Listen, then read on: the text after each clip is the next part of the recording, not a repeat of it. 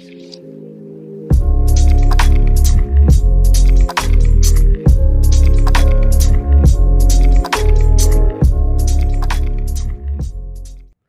and welcome to the City SC Report, episode 16. We're back. Joining me today, as always, Mr. Joe Chambers. Hey, Joe. Hey, good to be back. And returning champion, Matt Baker. Hey. Good to be guys. here. Good. Hey, how's it going? I feel like we're in mid-season form. It's going well. Yeah, a lot of soccer. Yeah, we took a little break. Sometimes life gets in the way. But here we are. It's hard to believe that our last episode was during preseason for City 2. And now here we are 3 games into the regular season. Probably 4 by the time this comes out, weather permitting. And we've also had 2 Open Cup matches. So we'll get into that in a minute. All right, since it's fresh, I want to talk about the U.S. Open Cup match that just happened. It was at Louisville this past Wednesday. Sadly, we lost in PKs. But I think there are some positive notes to take away from it. And one of them being it was the first official road trip planned and organized by the St. Louligans. I wanted to go but couldn't due to family priorities, but Matt Baker was able to be there. So he's going to take a little bit to talk about his experience and what to take away from the match. Take it away, Matt. Thanks, Steve. It's kind of like riding a bike in a ways. I mean, it's been a while since we've had a Louligan bus, a St. Louis supporter bus. I think it was a good introduction for a lot of people. It was definitely a lot of fun to be back on a bus, going to an away game with friends and with some folks that we met for the first time. We had between 30 and 40 people. We loaded up in South County because it was kind of the closest place. We usually load up there for Louisville, closest place everybody can get to that would allow the bus to drive the least amount, really, because that plays into the whole thing. I enjoyed seeing a lot of familiar faces, but also some newbies. I'm going to forget a lot of names and not even try for most, but Taylor, Robbie, there were dads. I enjoyed getting to kind of walk and just see and chat with people for a few hours. It was a rather run-of-the-mill bus trip. You know, we had some amazing beer donated by Second Shift, which was just phenomenal. Every beer they have is fantastic. Very cool. Great job that they always do to support us, and definitely always appreciate that. It was a rather mundane trip as far as exciting moments until about 15 to 20 miles out. If anybody's familiar with Louligan bus trips, there's a famous Bus 2 incident from a few years ago. I was on that bus. Oh, Joe. Yep. So you're familiar, and So it wasn't Joe's fault this time. No, I am not the bad luck that. Nope. Somebody else is going to have to assume that mantle. And I understand it was mile marker 100 as you're going in. Jason Petrilo was telling me that. And everybody made it a big point as we passed that mile marker to make a toast. And they went all out. See, There's no, a few they people, jinxed it. You gotta. A few people just went all out to call. It's like, we made it. We made it past here. We're good. No. Oh, no. And you gotta save that toast for in the stands next time. You gotta get all the way into the stadium. There were lessons learned on this trip. There were lessons learned because about 15 to 20 miles out, we started noticing a massive rumble on the bus. And the driver pulls over very suddenly to the shoulder to keep everybody safe, obviously. Right. And then pretty quickly, the rest of the bus hears that we blew a tire.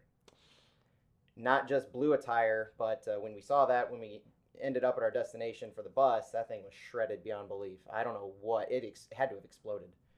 But pulled over to the shoulder, called it in, and then quickly, to his credit, I wish I remember the driver's name. He's a saint. Got us off to the nearest exit safely into the parking lot of a United Methodist Church. So that's where the bus's final stopping point to get us there was. Nice folks there at the church, so that was an interesting experience. Everybody got out, took the pictures of the blown tire to check the St. Louligans Twitter feed for that one. Right. Everybody's just kind of figuring, what do we do now? Are we stuck? Do we get to the game? We're so close at this point. We're 15, 20 minutes out.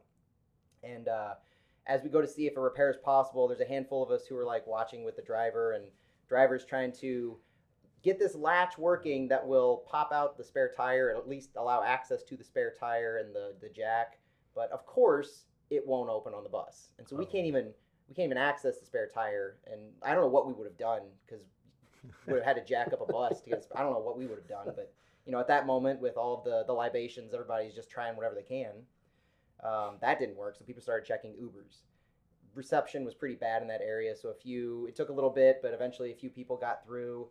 Shout out to Darian Baez, who came by, was driving down there and was able to pick up, I believe, our photographers, Will Nice. Bramlett, Jason, and those guys were able to get rides with them.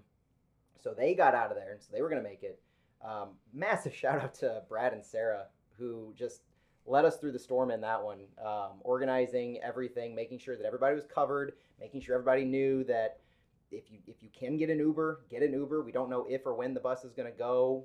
We'll reimburse you. They told everybody. They put it on social media. I mean, it was everything in their power, given the circumstance, to make sure that people were getting to the game and everybody was going to be happy at the end of that experience. I think that was extra important for the new people because it was their first experience, and you don't want that to be you rode a bus, the tire blew, you missed the game.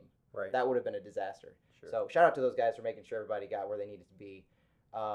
Once everybody got there, which we did, multiple Ubers took us there. Met in the parking lot next to the Lynn family. The Coopers from Louisville, their supporter group, met us there.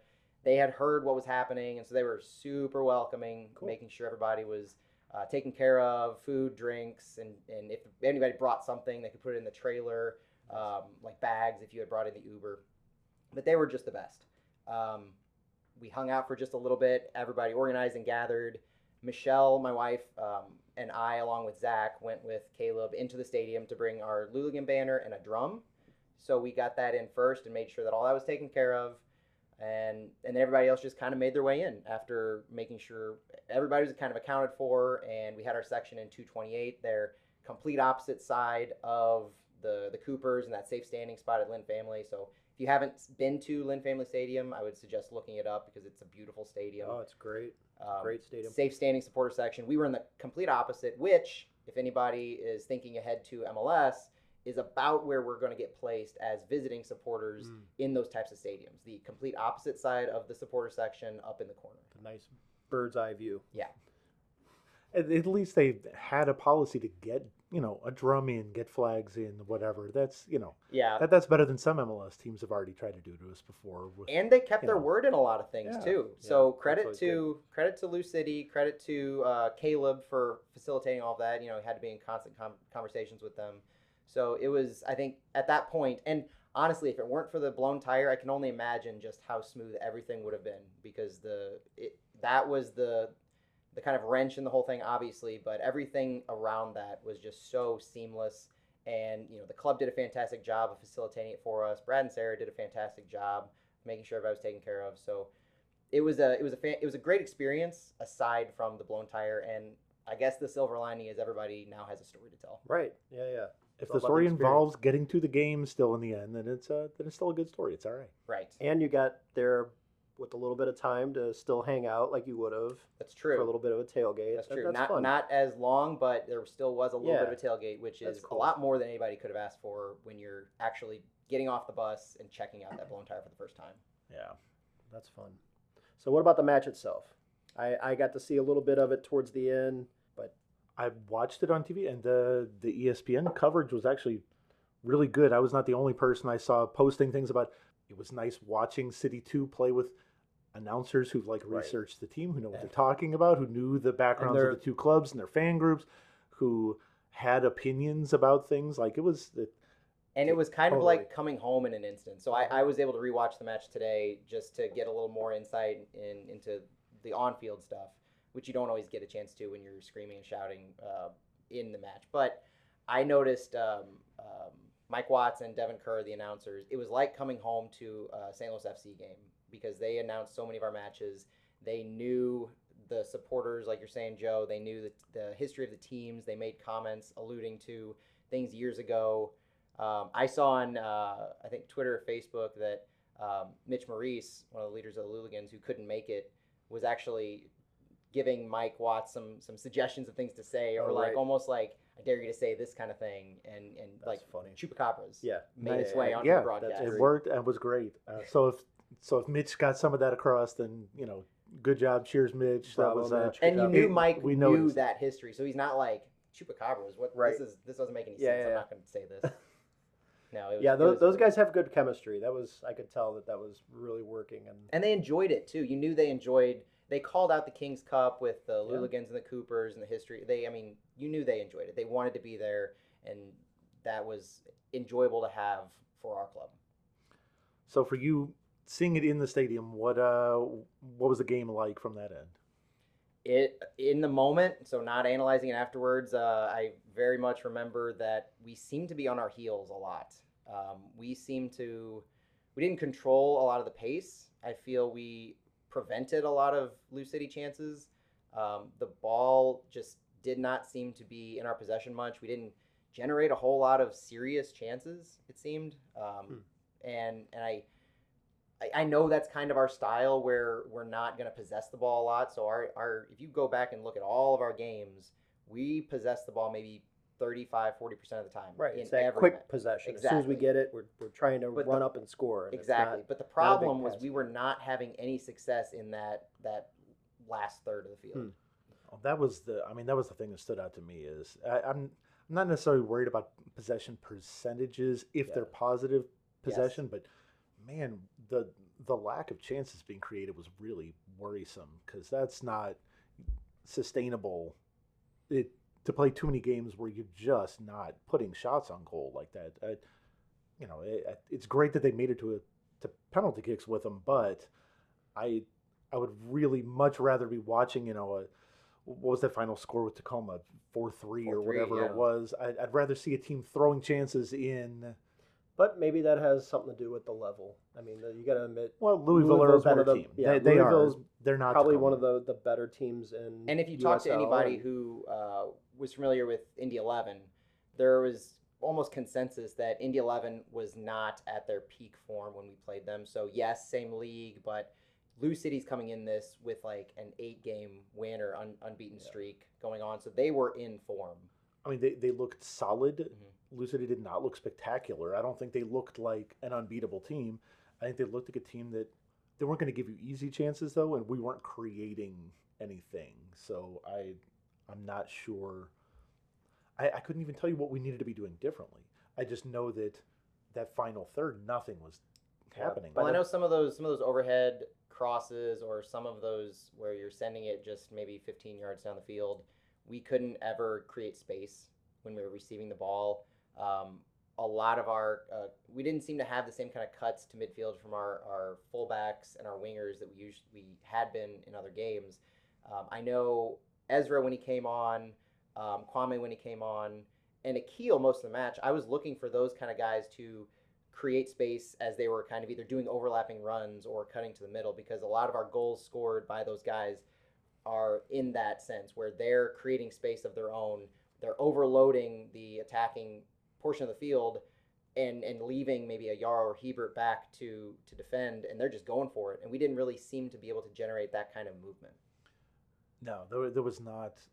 And I don't know, maybe their defense is faster than some of the other defenses that we've been playing, but no, we were not creating anything up the wings. You were not seeing anybody making those kind of threatening runs from our end. That it just slowed down every time we pushed the ball much past midfield. It would all just grind to a halt. Juan Kuzain was very quiet to me. I didn't see him get involved in a whole lot of moments, and we seemed to be trying to funnel most of our offense through Celio Pompeu over on the left side. And I was expecting Akil at that point to kind of sync up with him, but that never really happened. And the few moments that I do recall could have been created by Celio, and one in particular, which I think was our best chance, was when he could have made that run into the keeper if he had beat a defender like he has done before multiple times, but he didn't quite create that spark as quickly as he could have, so he more played it back, and it looked like we were going to drop into possession. We worked it around the middle, and then AJ Palazzolo, who was just outside the box on the right-hand side, received it and just, fired a rocket, and it could have been a golazo, but it went just wide right.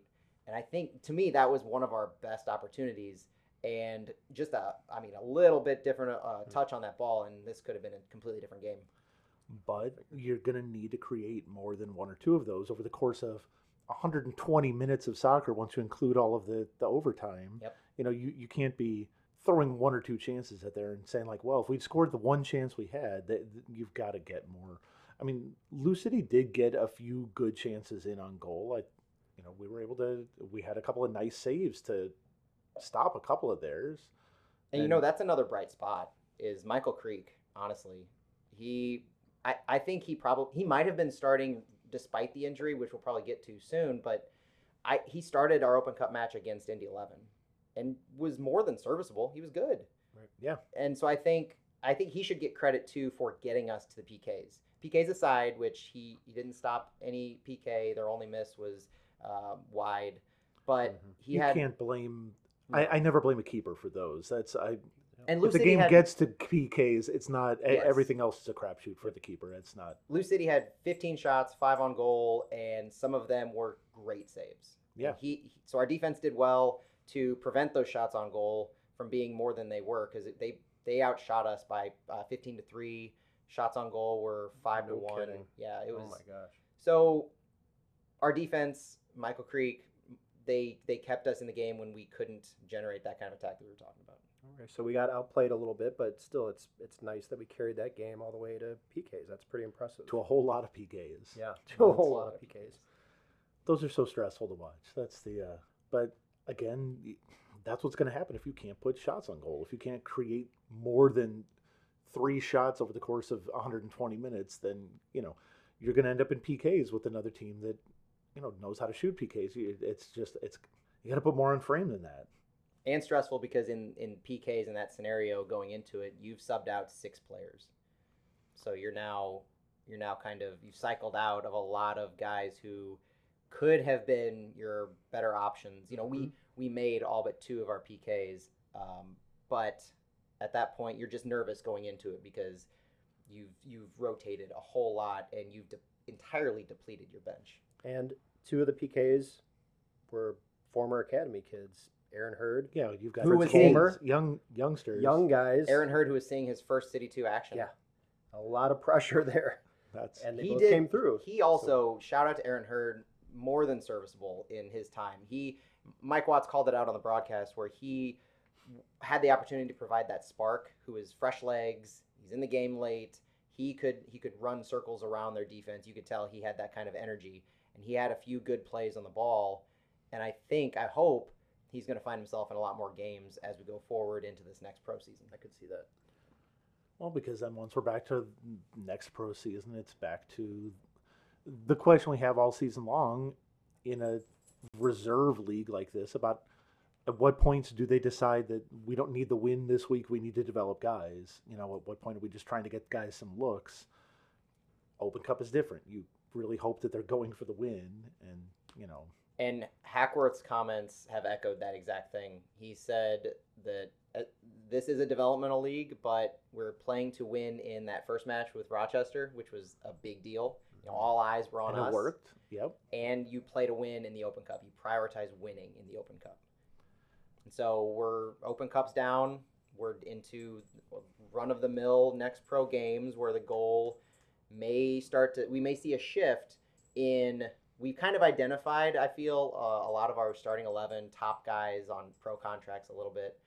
But we may start to see a shift into bringing in some academy guys. We may start to see a shift in more rotation week in, week out. And we only have 2.5 months until our MLS internationals arrive.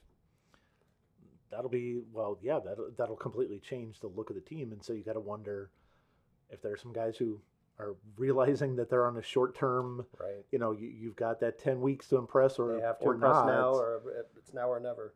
And I worry a little bit about that because you have guys like Josh Doling, who on paper has not been successful. If you assume his role is to score goals. Now, in the preseason, it seemed like his role is to create chances and to be a physical presence up front.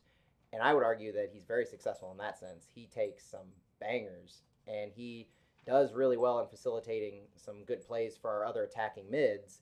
And he's one of the reasons that Juan Kuzain has 2 goals in all competitions, why our wing backs and our wingers are able to kind of make the cuts that they can because he's drawing at times 2 defenders. But we also know that João Klaus is waiting in the wings more or less to get time in Next Pro. But if Shaw Klaus has the same resume as somebody who you say apparently has the talent, maybe doesn't have as many goals as you would expect from somebody like that, then the reins are going to get handed over to him. You've got to think you only have room for so much of the forwards who aren't quite scoring for you. Like that is not a role you can have three of those guys on a field at a time. But I like Josh Doling so far. I like some of what I'm seeing from him. I think he's been playing really solidly, and so you hope that if he's going to find a bigger role, that he does find it soon. I think it's easy to kind of overlook somebody in a forward role like that who's not actually scoring. But one stat I did see is he actually has 2 assists in 2 games. He's only played 2 games, regular season games, that is. I know season's young, but still that's pretty impressive.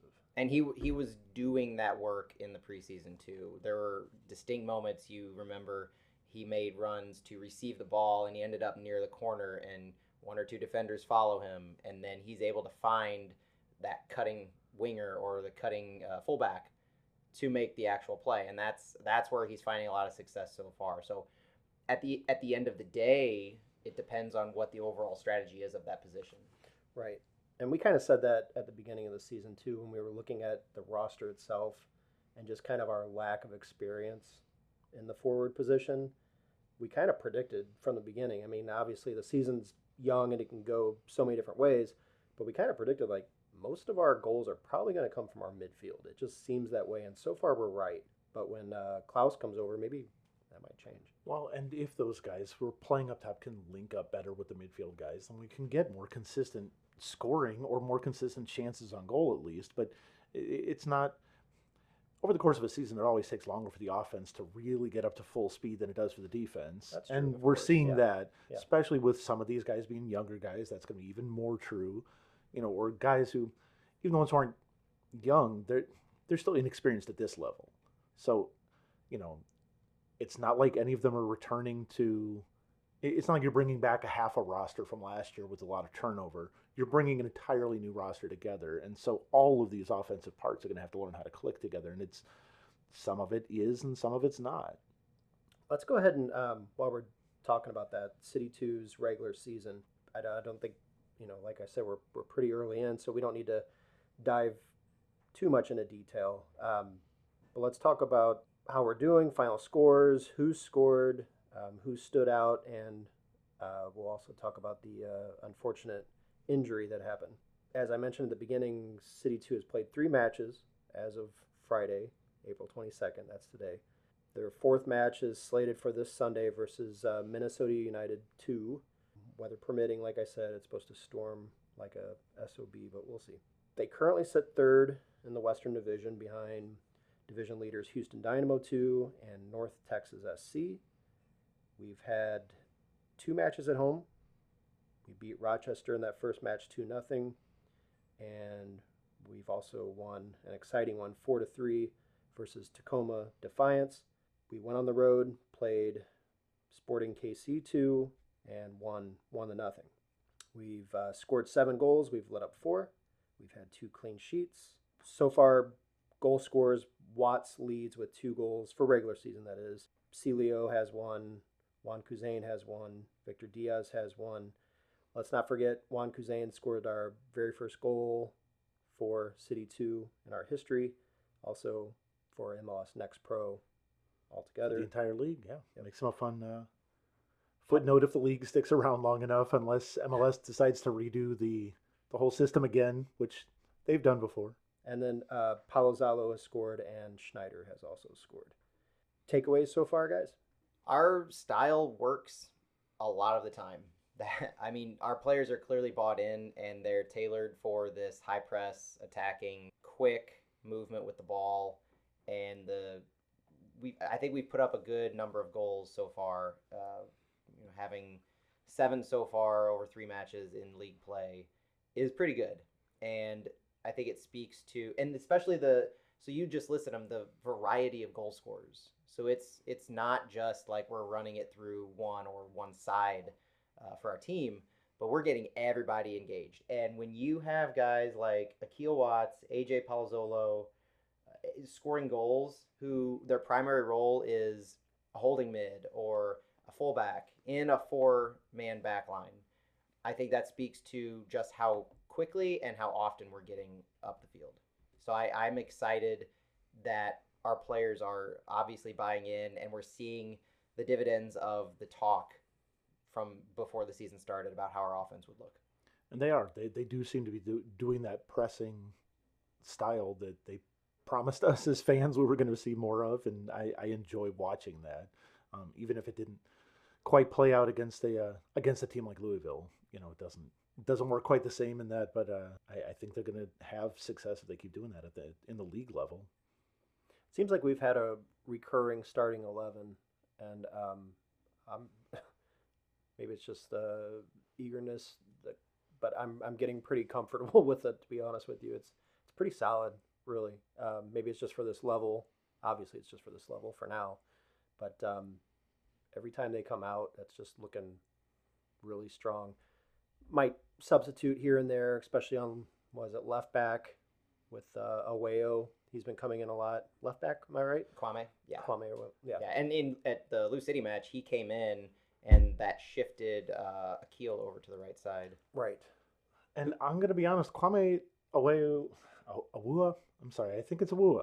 Okay. I'm not sure. I'm still learning the names too. It's yeah. Is it a apologies if people who know him better than us are listening here. Let's just call him Kwame. Kwame is so much easier. Yeah.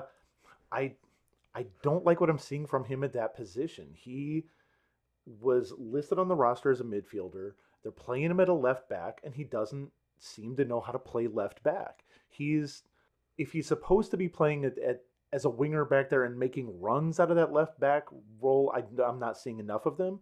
And if he's supposed to be a true left fullback in a 4-man back line, like actually helping defend, he's not. That first game especially, watching in person, because some of this you lose on TV when they're following the ball and you can't see all of it, but watching from the stands in that first game, he was caught out of position every time the opposition had the ball. He was never where he needed to be. He was wrong-sided by their ball carriers on every play. He'd get caught in no man's land between two guys, like where he's not sure what his role was when they have the ball.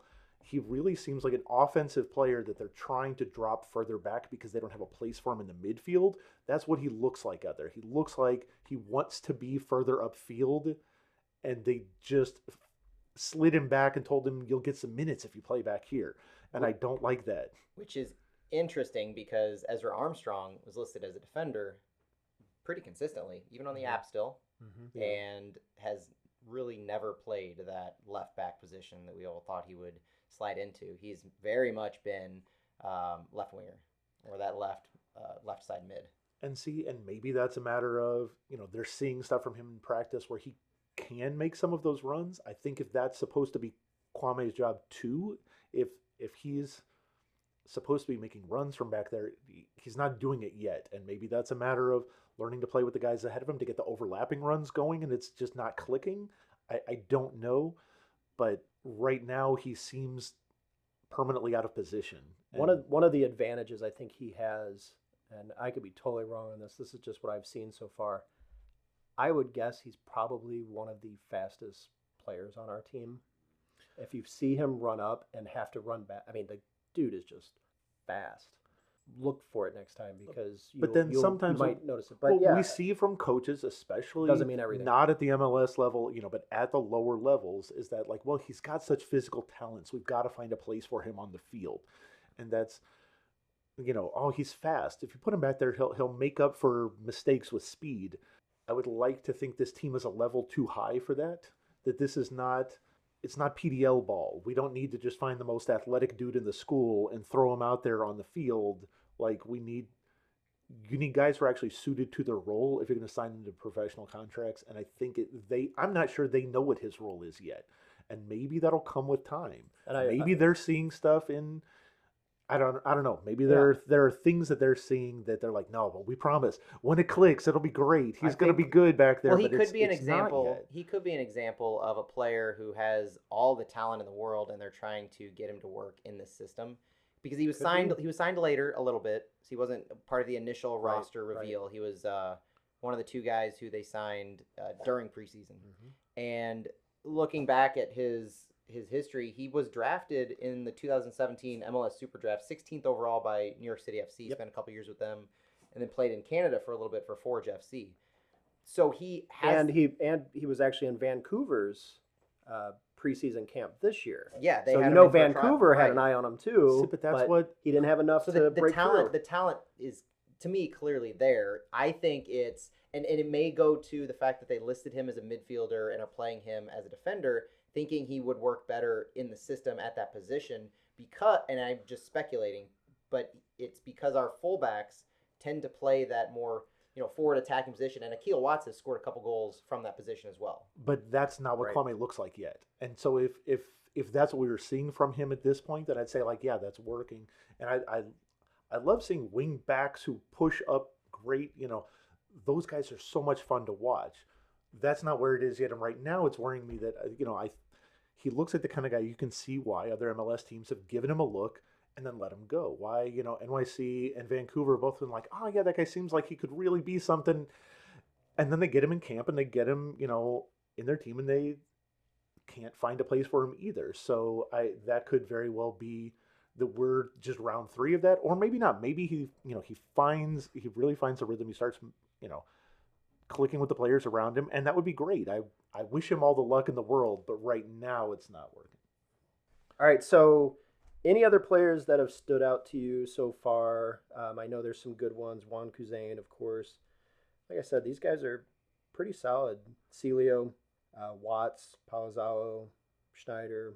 I really Diaz. like Schneider so far. Schneider's a solid. I really like what I see of him. He plays like a very mature player, with the exception of the red card. That's what I was going to say. That was a little. I wonder if the eye Little, rolls could come through on the Yeah. audio, because now to his point though, even I watching that game, I don't know about you, watching the game, Had I no didn't idea think it what was a happened. ref. We were watching it. It's together, I had to go actually. back and watch it. They shared the clip out on the MLS Next Pro site, and I went back and watched it several times, confused by it. Like, oh, if you're going to have a fourth official not dressed as a ref Mhm. in street clothes in front of the opposing team's bench, I could see where And he had already gotten shoved. He was shoved right before that happened. He gets up, fired up. The fourth official, I think, goes to like see Break if it he's okay up. or break it up. It's if anybody's listening to this who didn't watch the game, yeah, there was some shoving going on, and the fourth official intervened. It looked like he stepped in between the guys to break it was up, so odd. but he's just over there in a gray sweatshirt, and he looked like he was just a bench coach off of the opposing team, getting in the face of Schneider. So he pushed him and got a red card and now a 3-game suspension, because you obviously cannot lay hands on an official. But what makes it even more odd is talking to people who were there for the match. The fourth official put on that jacket in the second half. So it wasn't like they were used to the fourth official wearing the jacket the entire match. I understand red carding him, and I understand that if you got a red card, you get a 1 game. But the additional 2 games, because it was entanglement with a ref, I absolutely think should be overturned on some sort of appeal based on it's not fair to the players to have to memorize that people changed clothes and like, oh, but don't you know the face of the fourth official in the heat of the moment? That's just unreasonable, and the league should recognize that. I mean, whether it's the fourth official put themselves in a bad position, or they made a bad dress code decision, or they did something against the rules for the dress code. I don't know. You let the 1-game red card suspension Yes, stand. right, The additional games, though, I don't think are Yeah. warranted given the weird circumstances Yeah, of that. That's pretty surprising. ridiculous. But up until that point, I think Schneider has impressed me every game as playing above his level. Like, he looks like the kind of guy who could be on an MLS roster next year. Not starting, but a bench spot.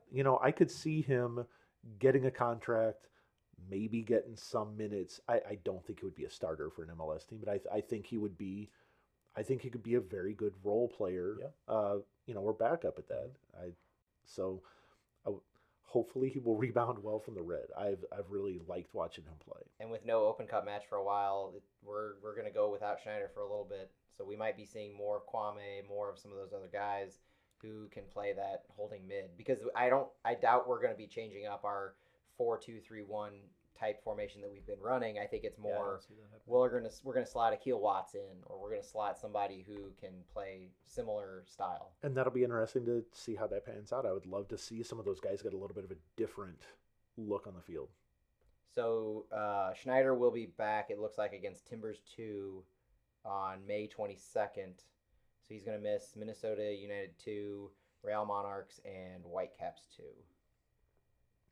Again, though, this is Next Pro. It's a developmental league. We're not sure which of these games mean more than others. We don't know enough about these teams' rosters because this is all new. So, And honestly, that's a fun point because the game against Tacoma, the Seattle Sounders 2 essentially. So yeah. Tacoma is there's the Sounders 2 team. They played 6 players on the Sounders roster against us. I didn't know at the time, found that out later while I was looking into Minnesota United 2, who will also be playing some Minnesota United rostered players, including potentially a designated player. Which was shocking to find out. There's a website in Texas. I think it's I want to say First D Soccer, something along those lines. They've been ranking the teams in MLS Pro, right? So City 2 has been on their top ranked teams for the past few weeks, and they commented that Minnesota United 2 last week played their designated player for their 2 team, and it seems to be because he was coming back from either injury or out of form, but the position that he plays is also occupied on the first team by a designated player. So maybe a little bad roster build in that sense to have 2 designated players when you only have 1 spot for your system. But to get him time, they seem to be playing 1 DP on their 2 team. Well, we can be on the good side of that later in the season when we start bringing the European guys over and getting to throw them in on our 2 team.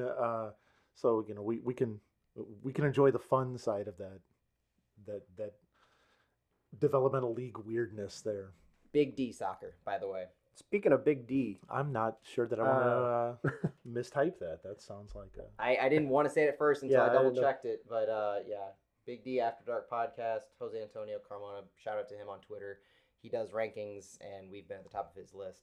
Gave us the insight into Minnesota United 2's potential designated player. Good but to know. which when this comes out could be the guy that we either overpowered, hated to see, blame him for a loss, attribute City 2 for beating a designated player. You never know. We can make blind guesses, and then people can listen and see how right we were. I think we shut him down. or we won't see him, and it was a rain out. They decided to call it for lightning, something like that. But speaking of Big D, I will say we have to talk about Yarrow and Hebert as our center backs. That was a good transition. That was Thank you. I loved it. I was worried for a minute there, and it worked. Anytime Steve Your brain says goes anything one about way. Big D, Yarrow has played great. he has, man. That guy. You can absolutely see why they said from the beginning that this is a guy who will be on the MLS on the big team. We'll roster ignore next the year. own goal against Tacoma. Similar to Schneider, everybody has their lapse in judgment. mhm. You could clearly see what he was doing it was the Tacoma game. Yeah. He tried to make a clearance when the ball was played into the box. Yep. There wasn't anybody behind him, but the times that we've been burned, we've seen attackers have slid in behind our defenders' backs, and so knowing all of that, I could easily see what he was trying to do there. It was just a bad time to be doing it in that position. And you're going to notice those, but for one play like that, you've got 50 plays where he's just rock solid, He's solid, doing yeah. exactly what he needs to do. Come on, you see guys in the English Premier League make stupid mistakes all the time. I mean, And he's a it just leader on the happens. field. He's for sure. I mean, if you've seen, the video that City put out about the Lou City Open Cup PKs with Aaron Hurd and Fritz Vollmer, you could see him in that leadership role with Hurd after he took the PK.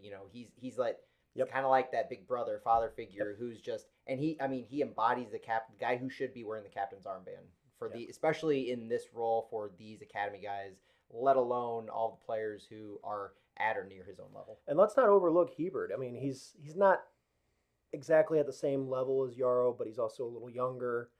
and he has played big, really solidly. He has, for sure. Very solid.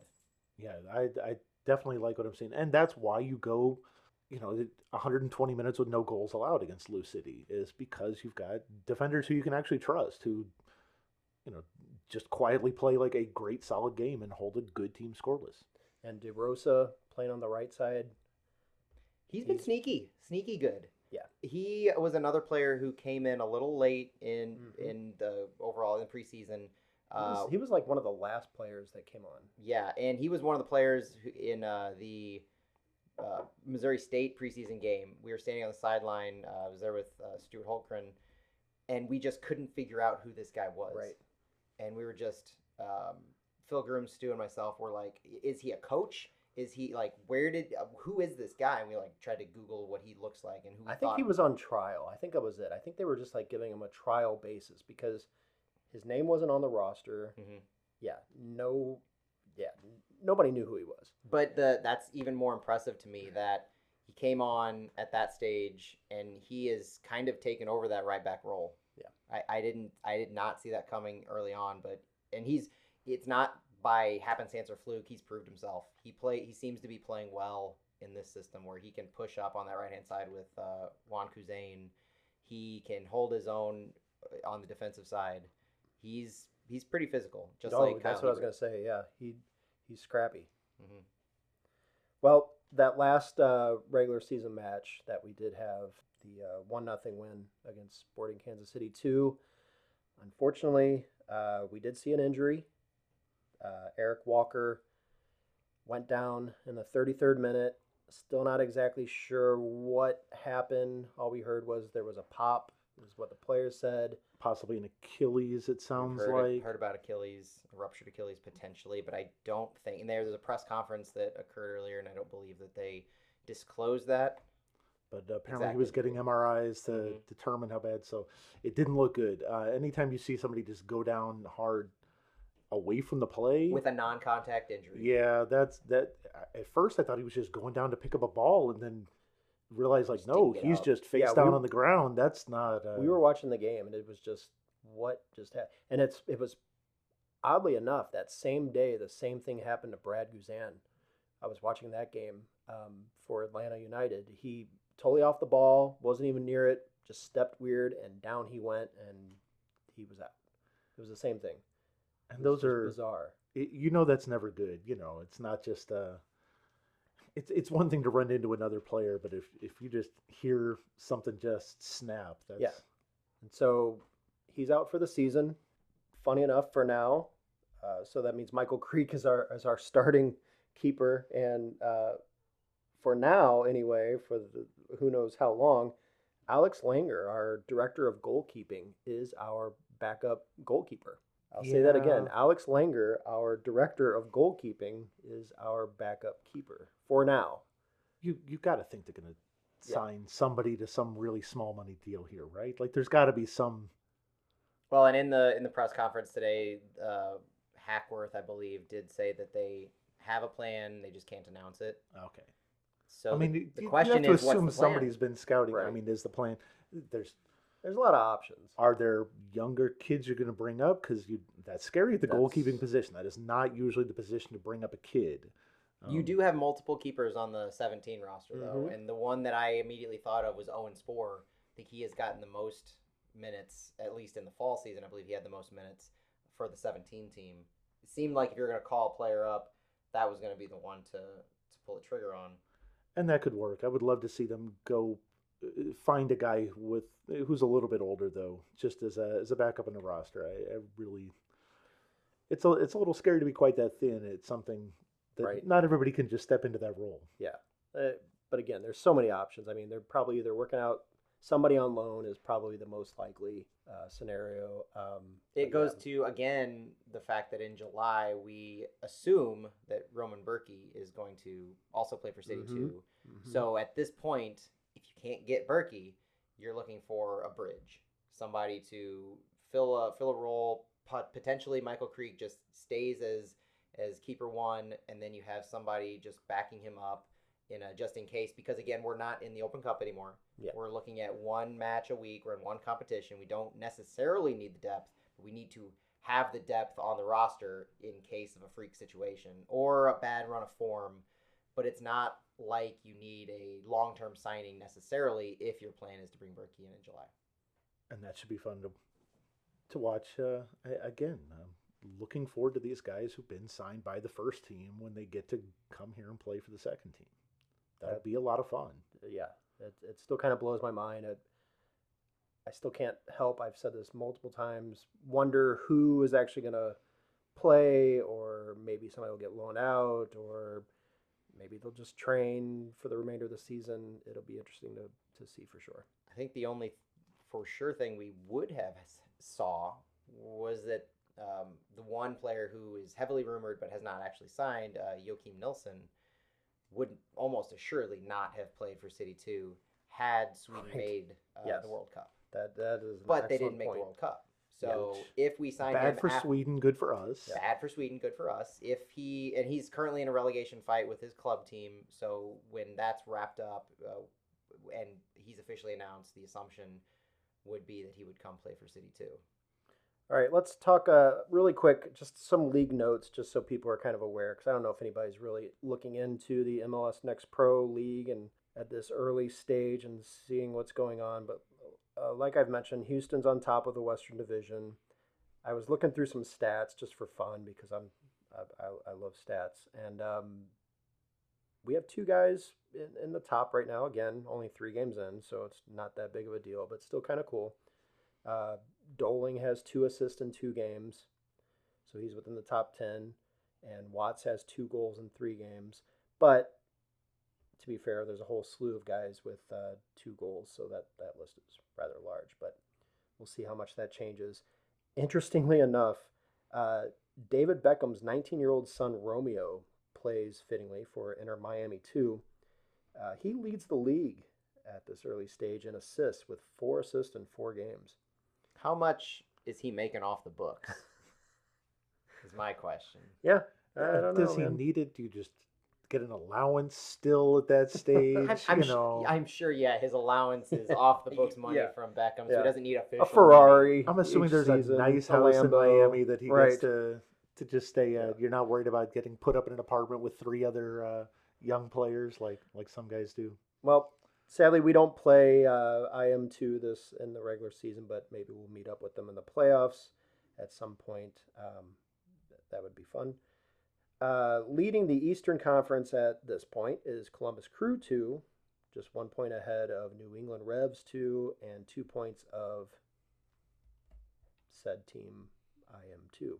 So anyway, I just thought I'd point that out. And we're a game behind most teams. Right. Don't Yeah, forget. that's a good so point. until the June 8th, I think, time frame when that was rescheduled, the Colorado Rapids 2 match, we're still Forgot about essentially that. Sitting on a game in hand. Yeah, we're still essentially playing a game in hand behind everybody. So I noted last week that at first glance it looked like we were the only undefeated team, but actually Houston's undefeated, North Texas is undefeated, but North Texas has a tie. Right. League play, the only unbeaten, untied teams are Houston and City 2. Right. Which is a great way to start the season. We'll see how long that lasts. I mean, Can't ask for more at this point in time. Yep. Still early on, but lots to go. Pretty exciting. it's a good start. It is, for sure. All right, we're going to move on again, but first, a word from our sponsor, beer. What's everybody drinking? Sponsored by the concept of beer itself. Joe, do you need another beer? Joe is drinking. What are you drinking, Joe? What do I? Rockwell's First Available IPA. That's the name of there it. we First go. Available That's what IPA. it is. I have a narrow gauge OJ run over here. You're still on that same first beer? It's a big one. He's nursing that guy. It's a big one. So anyway, Joe, do you need another beer? You know what? I can make this one last for Another now, hour. You know. So we're about halfway done. Yeah. So yeah. saddle up. No, actually, okay. So other news we'll talk about here. Centene Stadium is having their seats installed. Seats are going in. It's starting to look like a stadium. There's dirt in the middle of the field. They posted pictures today of the seats. They've got that. They look to be that blue. What are they calling that blue? River blue. River blue. It's navy blue and pink. It's just Navy blue and pink. Yes. And they're great. They're The seats blue. look right. They look like they're supposed to. It's nice to see real life starting to look like the renderings. They look to be kind of like maybe like a plastic of some sort, like a hard plastic. I mean, I'm assuming it's the kind of stadium seats most of us are used to in the other Let's dive deep on this. stadiums in town. What do you think they're made of? Polyurethane. Oh, I don't know. I guess first like complex kind of structural word that came to mind. I mean, my season tickets are in the supporter section, so I will so not we be don't using know a about seat. seats. I will Yeah, be same here. standing up for Have the to duration of the game. Ask a friend. For years until I'm too old to stand any longer, which could be in a couple seasons, but we'll see. Got to at least start out, yeah. And, Yeah. There's a rail. There'll be railings to lean Safe on. I standing. can lean. Yep. With cup holders. That's right. Couldn't ask for more over there. Seriously. I was talking to somebody right before I came over here and tell him I was in the supporter section, and he was like, "Oh, so you're gonna be standing the whole time?" So, well, yeah, but it's safe standing. So if worst comes to worst, you've got a rail to lean on, which looking back on every soccer game in St. Louis I've been to ever is a lot more than we've ever had. Yeah, because I've definitely almost fallen off Yeah. standing on some wobbly bleachers at Oh, Soccer my Park. God. I have fallen That's, many times. Bleachers are bad. They are treacherous at times, and that's one thing we're not going to have to worry about, which is something to be very thankful for.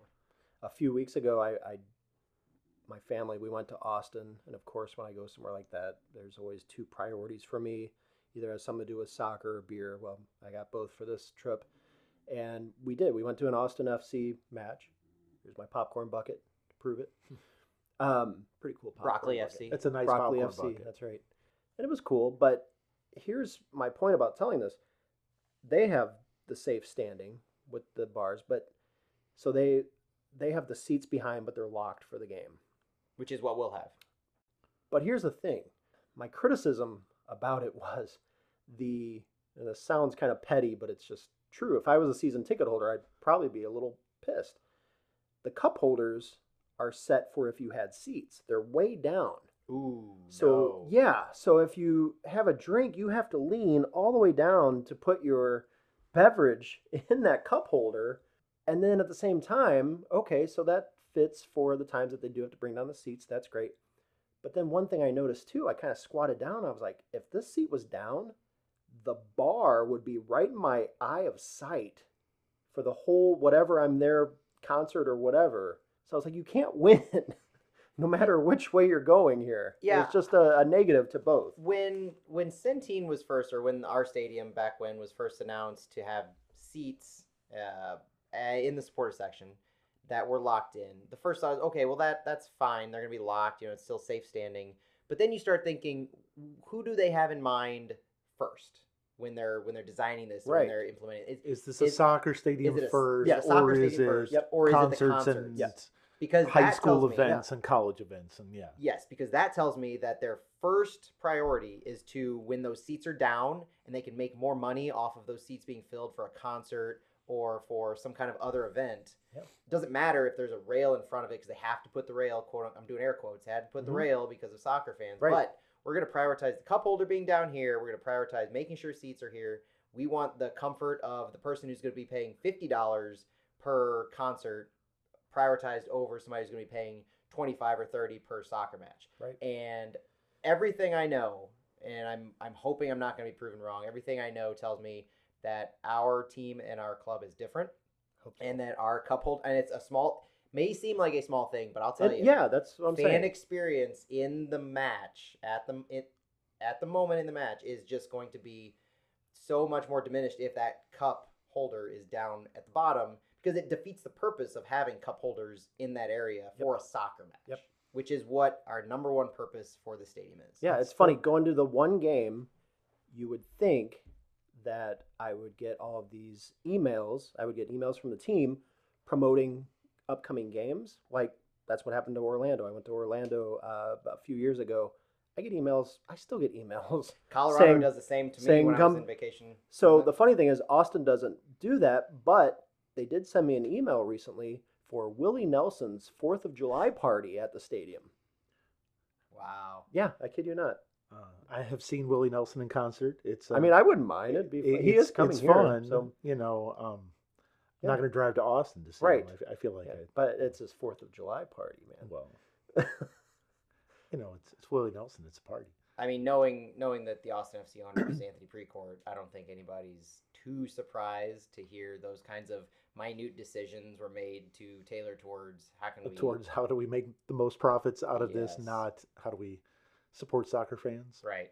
Yeah, he's not proven himself to be a soccer fan first. Right. It's not his Absolutely not. it's not his track record for sure. But on TV, I like their stadium. It looks nice. I've watched some games, and Their fans all of bring those it. I keep watching and just getting excited for what we're going to have next year. I mean, it's a comparable type of stadium. That's what I'm excited for. Yeah, Austin FC, Columbus Crew Stadium, those are the comparable ones I think Yes. we have to look forward to. And Yep. Nashville. Yeah, in Nashville. And Joe, you're totally spot on that the fans in Austin, their supporters, the Austin Anthem, and they do a fantastic job. It was fun. It was a great time. I mean, those guys, yeah, they brought it. There were some, when you go to experience like something like that, you come home with all this energy but at the same time, I didn't want to come to Zach or anybody and be like, oh, I've got these ideas. I've got, here's what we should. I didn't do that. I didn't want to do that. But at the same time, you're like, you're kind of thinking, well, I'm kind of like, for one thing I actually would like to say, if the Capos or anybody's listening, one thing I really appreciated that they do, and this isn't stealing anything from them because it's a really good idea. So they had like communal flags, flags that be waving the whole game, and then basically you just pass it on. When you get tired of waving it, you pass it on, and if you don't want it, you just keep passing it till somebody else takes it, and they wave it the whole game. So these flags are just going throughout the whole section, the whole game, and it kind of makes sense because you don't want to be that person. Well, except for maybe Jimmy Blood, but you don't want to be there just waving a flag the whole match. Give yourself an arm workout. Yeah, and kinda- it's yeah, kind of cool yep. to scatter it out and move it about, and I thought that was really cool. So Never heard of that. That's really interesting. yeah, it was. That way you keep it going. That makes sense. I mean, it's a good idea. Yeah, And you want to see those flags. You want to see that going on, and everybody else. You want to make everybody else in the stadium see that for the full 90, and that shares the load. It gets everybody involved. Heck, at some points you're going to have kids in the section, so you can get them to. Here you go, kid. Here's your chance. Exactly. Yeah. Here's your They chance love to wave that. the flag. Yep. That's fun. Yeah, of course I didn't wave the flag, but it must have passed through my hands at least 4 times, and I would just pass it back, and somebody would just take it, or they would just keep passing it. I think It was they're cool. I think they're comparable supporter section to us, so around 3,000. Yeah. And when you have, I mean, how many flags could they have had? It couldn't be that many. Passed No. through around Maybe 3,000 a people. dozen or so, Yeah, or less, 10 to but 12. it keeps it going. Keeps Exactly. Yeah. That's cool. It was fun. Yeah, definitely gets you excited about what we're going to have next year. Oh, and then of course, with the seats, talking about Centene Stadium, the last big news was the team has announced that the general reserved seat selection is coming up, where if you paid your deposit and time stamped ahead of most people, you'll have the opportunity to come to the stadium and pick out your seat in person, get a stadium tour starting next month, right? May 18th, something like that. Middle to the end of May. Yeah. Yeah. That week of May 16th. 18th is a Wednesday, I believe. So that's pretty cool. I know a lot of people are getting very excited about that. I've heard from a lot of people who are waiting for the real seats. I'm going to be standing, but I know a lot of people are not wanting to commit to that for the whole season. I'll tell you, that social media is kind of, it can be viewed as like not real life, but it could also be viewed as a microcosm of real life. So you have some people who post what they're thinking or what their concerns are, and that for every one person who posts it, there's like 10, 20, 30, 100 people who think that same thing. Well, I think the anxiety levels of people who have general reserve deposits is about at an all-time high right now. And it's been building for weeks and months, as the club has said in the spring of 22, you're going to hear more information. You're going to have your opportunity. And we're starting to see on Facebook fan groups, on Twitter and everywhere, people are starting to post their timestamps saying, I got the email. It says I can come. And everybody's like, when's your timestamp? Right. Yeah. So you're trying to map it out. Like if somebody put in a deposit at 10:02, at 10:30, because it opened at 10 a.m. on whatever day it was, at noon or something, they're trying to pinpoint if they still have a chance, because the level of anxiety on whether or not you're going to even get the opportunity, not much less like if you're actually going to buy, but if you're even going to get contacted to have the chance. And there's so no high. way to know yet, because we know that obviously there are a lot of people who predicted that they were going to buy, 2 or 4 tickets, or going to buy 1 or 2. You're throwing down your deposit and saying like, yeah, I'm gonna get a bunch of them, and that's okay. That was the system. But then that's why there's a waiting list, and if you're on the waiting list, we wish you all luck, but there's no way to know yet how far down it's going to get until people actually have to start putting, the rest of that money down. And there's too many unknowns, because at the time you put the deposit down, you could have put up to 8, but you don't know if somebody just did that because it's As just a in case, placeholder.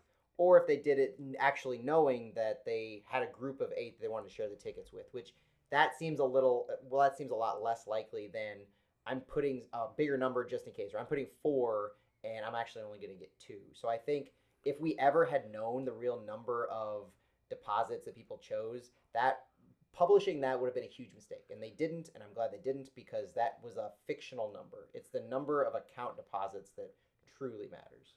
And we know that there's a lot of them, and we know that that's the idea. And I'd much rather see us have a stadium that's sold out all the time than say like, oh, let's just build it extra big now, and then you end up with 10,000 empty seats. You end up with Orlando, which they're not any bigger than us, but Orlando's attendance has just completely fallen off.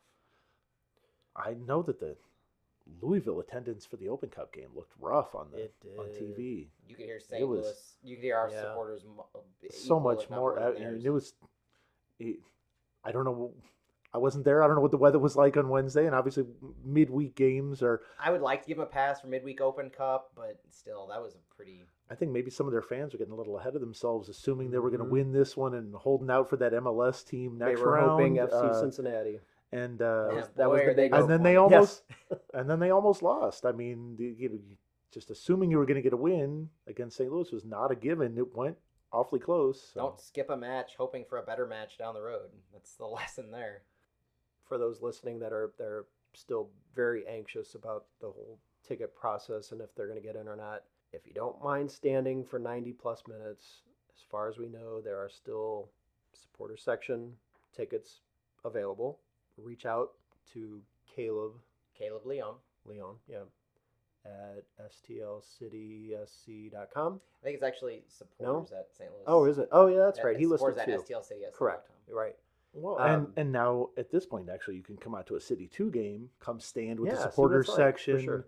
do some standing, do some chanting, and see if that's for you. If there are still people who are not sure, because we know there's people who haven't been coming to the lower level games who are still planning on going to MLS games. Yeah. Show up, make noise, have fun. That's there's a lot to go into it, so you don't want to ever get into a situation where somebody wants General Reserve, they want a club seat, but they end of the day they just want to be in the stadium. Yeah. And so you end up in a situation like Charlotte where you're actively marketing your supporter section as the cheapest seat in the stadium, and cities, they don't have a reason to do that. They haven't done it. They know what Charlotte did, and they're not going to do that. You don't want unhappy people in the supporter section. It Exactly. defeats the purpose of a supporter section. It will ruin the atmosphere. Right. And you don't want to have that as the thing you start the stadium with. But on the supporter section front, I think it's important to note that this isn't a St. Louis thing where the supporter section isn't immediately gobbled up with every ticket. It's a very unique section, as we all know. I mean, you can't market, and you should not market the supporter section to everybody. It's not the most accessible. Like, you're not going to have people. Some people just can't. I mean, whether it's people who physically can't stand for 90 minutes, and that's fine. Or myself, I took a chance, and I went with 4 tickets in the supporter section, where there's a lot of people who are tepid about bringing kids in the section, and my kids come opening day are going to be 6 and 3. And they're going to be in the supporter section. And if they don't like it, then we'll figure that out. But then we're going to try it because they like to be with the Louligans. They like to be in that section for St. Louis FC. And it's something that so far they've been very receptive to with headphones on. Don't get me wrong. If they're by the drums, they're going to have Sure. headphones. But Yeah. but it's that atmosphere. It's fun. It's a party environment. It's exciting. And when we've taken them to other games, sure, a seat is nice if they're wanting to fall asleep or play a video game or something like that. But getting them acclimated and setting the expectation. We all know as parents, like, it's all about setting the expectation, and you have to be honest and let them know what they're into. But as Luligans and as some of the other groups that have popped up, the No Nap Ultras, there is this parental kind of culture that is going into the supporters culture. So I feel that if you're out there and you're thinking, well, I have a family that I'm wanting to get tickets for, or I don't know if I want to put kids in the supporter section, don't think of it as not family friendly necessarily. And I know that some images and some teams have different cultures, but I firmly believe that we've always, as Luligans, been everybody's welcome, family friendly. Like, this is an environment where we will turn nobody away. Everybody has a place, and I know the Luligans are one component of the supporter section, but that will not change. Well, guys, before we wrap up, I just want to give a shout out to Mr. Matt Baker, who has been running our Twitter account for months now. In case you weren't aware, Cat's out of the bag. Matt is really on top of it, and I really thank you for that. You're doing an awesome job. And also, while I'm at that, Jason Petreo took over the reins of our Instagram account a couple months ago. He's getting more and more into it, doing a great job. All right, guys. Well, that's going to do it. Mr. Matt Baker, thank you so much for joining us today. It's been fun. That was fun. That was good. Even with the long pee break, both on my part and the dogs. So that was nice. Joe, of course. Thank you, sir. Yeah, we'll Once get back again. to, we got games coming now. There's plenty to talk about. It's getting fun. So maybe a month or two, we'll come back and do this again. When I kid. Joe is actually a busy guy, but summer's coming up, which I think should loosen up helps. some. Yeah, it'll be a whole lot easier to go to these awkward Sunday night games during the summer and find time to podcast around them. It's definitely easier that time of year. So thank you, guys. Don't forget, follow us on all the socials, Twitter, Instagram, Facebook group. City SC report on all of those. CitySCReport.com. Our articles have slowed down a bit, unfortunately. Mr. Baker's keeping that up too. He's just running the whole thing these days. But that'll keep ramping up over the course yeah, of the it will, summer it will. as we get closer to first team games. Email us or direct message us with any questions, comments, concerns, aggravations, you name it. Yeah, we need to start actually soliciting some feedback from the listeners, and Yeah, we get some every once in a while. we Not very often, but every once in a while. It's pretty nice. the more It's we good get to hear from episodes, we'll people. start to get some comments and questions in there. Yep. So that'll do it. Thanks, guys. Thanks again. Thank you for listening, everyone. We'll see you next time. Bye-bye.